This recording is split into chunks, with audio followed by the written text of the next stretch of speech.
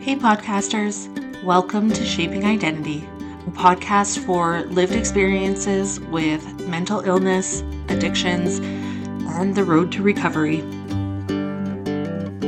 Welcome back to Shaping Identity. If you're an existing listener or even completely new, I just want to say thanks for tuning in and being a part of this journey with me.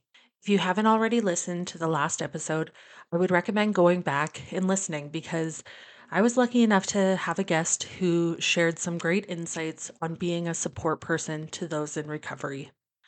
Today, I want to talk about my experiences with hygiene and depression or anxiety.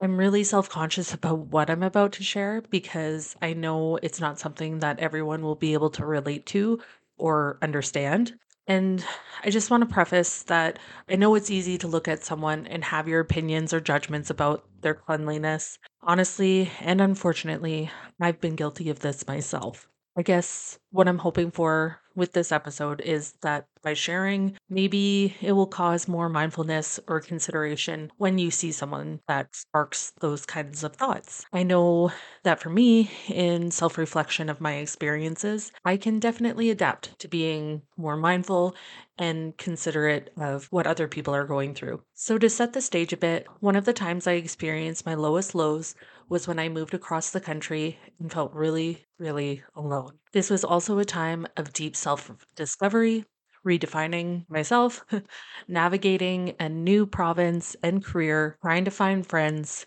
To say the least, there was a lot going on.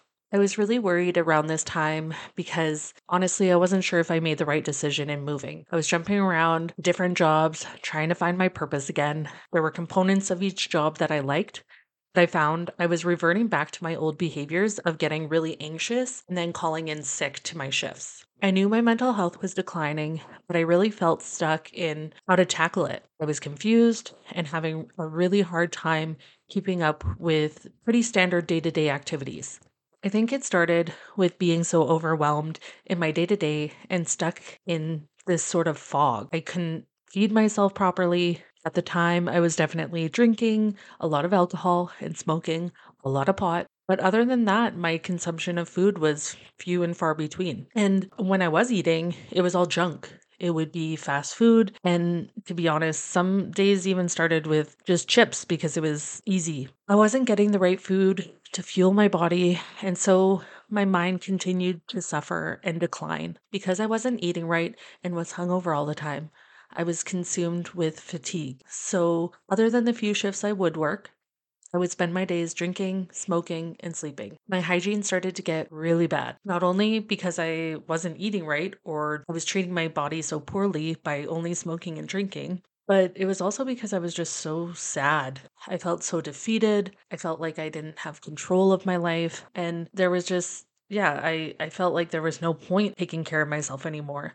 I was passively suicidal. My self worth was just lower than ever. And so this is where it gets really embarrassing for me. So bear with me. I didn't take good care of my hygiene, necessities of showering, brushing my hair or teeth, using deodorant, putting on or washing off makeup, washing my clothes. All these components of living weren't a priority to me. And I would always make excuses for it. And I just had a mentality of like, meh, or there were days where I was just so exhausted at even the idea of doing any of these things. Circling back to the poor eating habits, it's no surprise I was starting to gain weight. And so I was becoming even more self conscious and I was becoming more helpless. I was becoming more pre contemplative about my changes or what changes I could make. And since I was gaining a lot of weight, a lot of my clothes started not to fit. And I wasn't working as much, so my paychecks weren't enough to cover things outside of my rent and substance uses. It was this vicious cycle that I just felt really stuck in. It's like a perpetual cycle where I couldn't take proper care of myself because of my mental illness, but then my mental illness got worse because I wasn't taking care of myself. And I can look back on it now and recognize ways I could have gotten myself out of that cycle, but hindsight is 2020.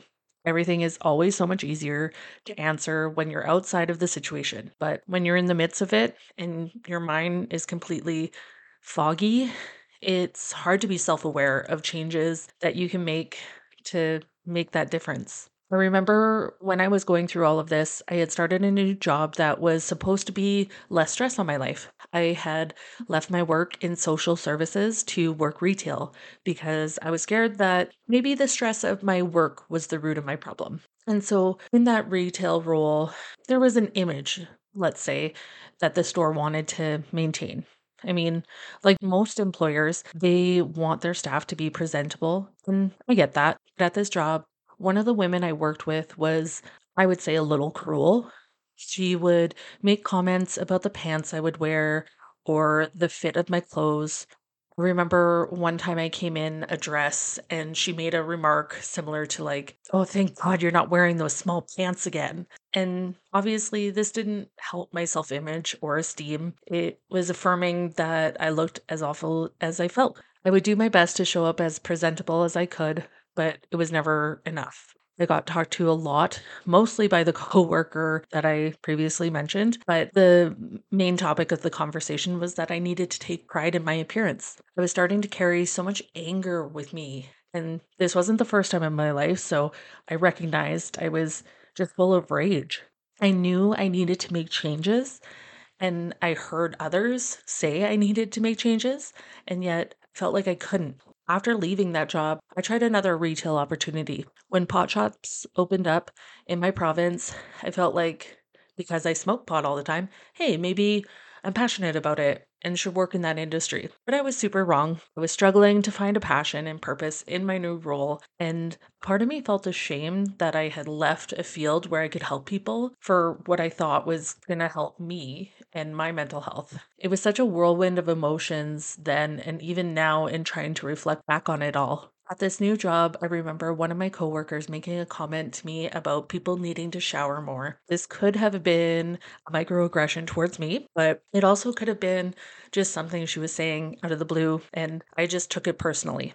I really don't know. I remember it was hard for me, and yeah, I did take it personally and didn't feel so great about myself still. And it was just another affirming comment in my mind that I didn't look good and I didn't feel good. And because I was feeling bad about myself, it came out as anger towards the world. I was so frustrated and annoyed at myself and my inability to make changes. I wasn't a good person to be around. I was a bully, I was confrontational, and I was really negative. I remember that it wasn't until I got back into my field of work and helping people that I started to feel like myself again. It slowly brought me back to life and to a point where I could start recognizing strategies that I could maybe implement to make changes and turn things around. This is when I started talking to a psychologist and psychiatrist about medications and a plan. I also talked about this in another episode. I definitely did think I could just take pills and everything would be okay, and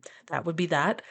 Obviously, that was not the case, but it was a good starting point. In talking to my psychologist, I was able to build strategies like tiny micro steps that I could take to get back into good habits, particularly with my hygiene. Since I was having a hard time with the idea of showering, I started with dry shampoo and body cleansing wipes. When things were getting better, I was able to take bigger steps. I would go for a shower and use body soap on my hair and body. From there, shampoo and body soap. From there, shampoo, body soap, conditioner.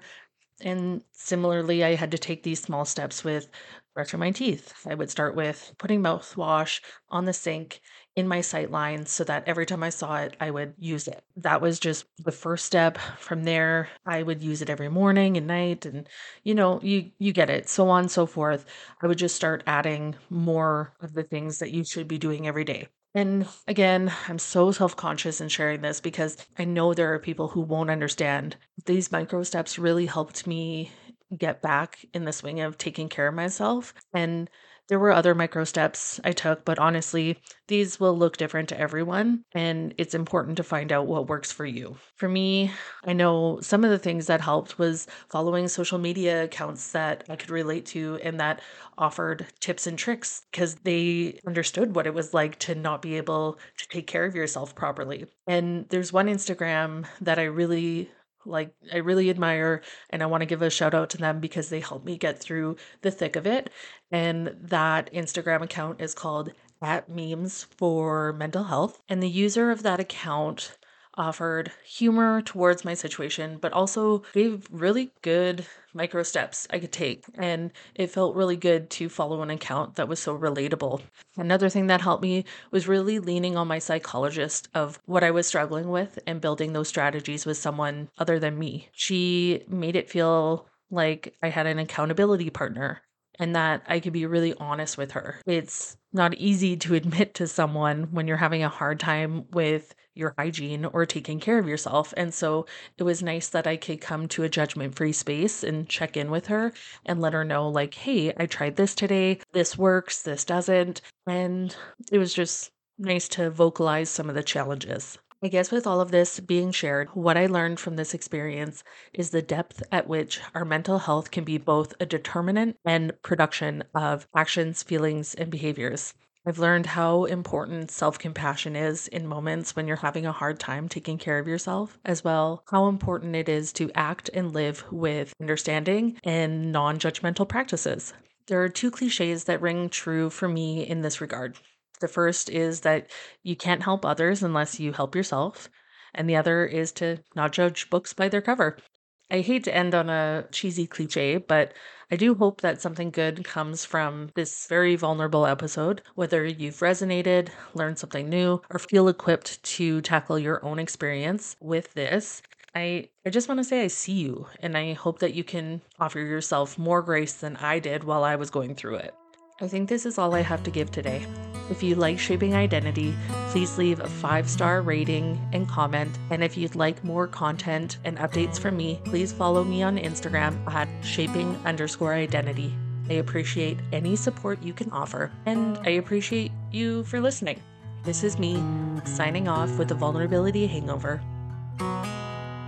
Finally, Shaping Identity is available wherever you stream your podcasts. I want to recognize Titan Media Collective for all of their help in getting set up, started, and their support throughout this journey. With that shout out in mind, here is another production by Titan Media Collective. Take a listen.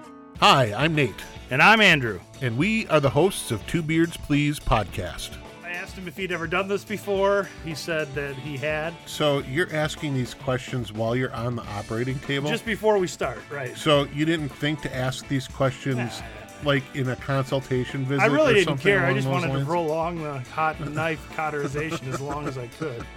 I also had some adults come to my door, not with kids. Did you give them candy? I did. What's wrong with you? They deserve apples. It's my favorite comedy movie that I could think of in 4 hours when some idiot says, what's your favorite 4 comedy movies of all time? Okay. This beer is based on a limited amount of time, and I only had 2 beers. Laugh with us or laugh at us. Either way, you're laughing, and we're responsible. Find all of the links to our social media as well as major listening platforms on our website, twobeardsplease.com.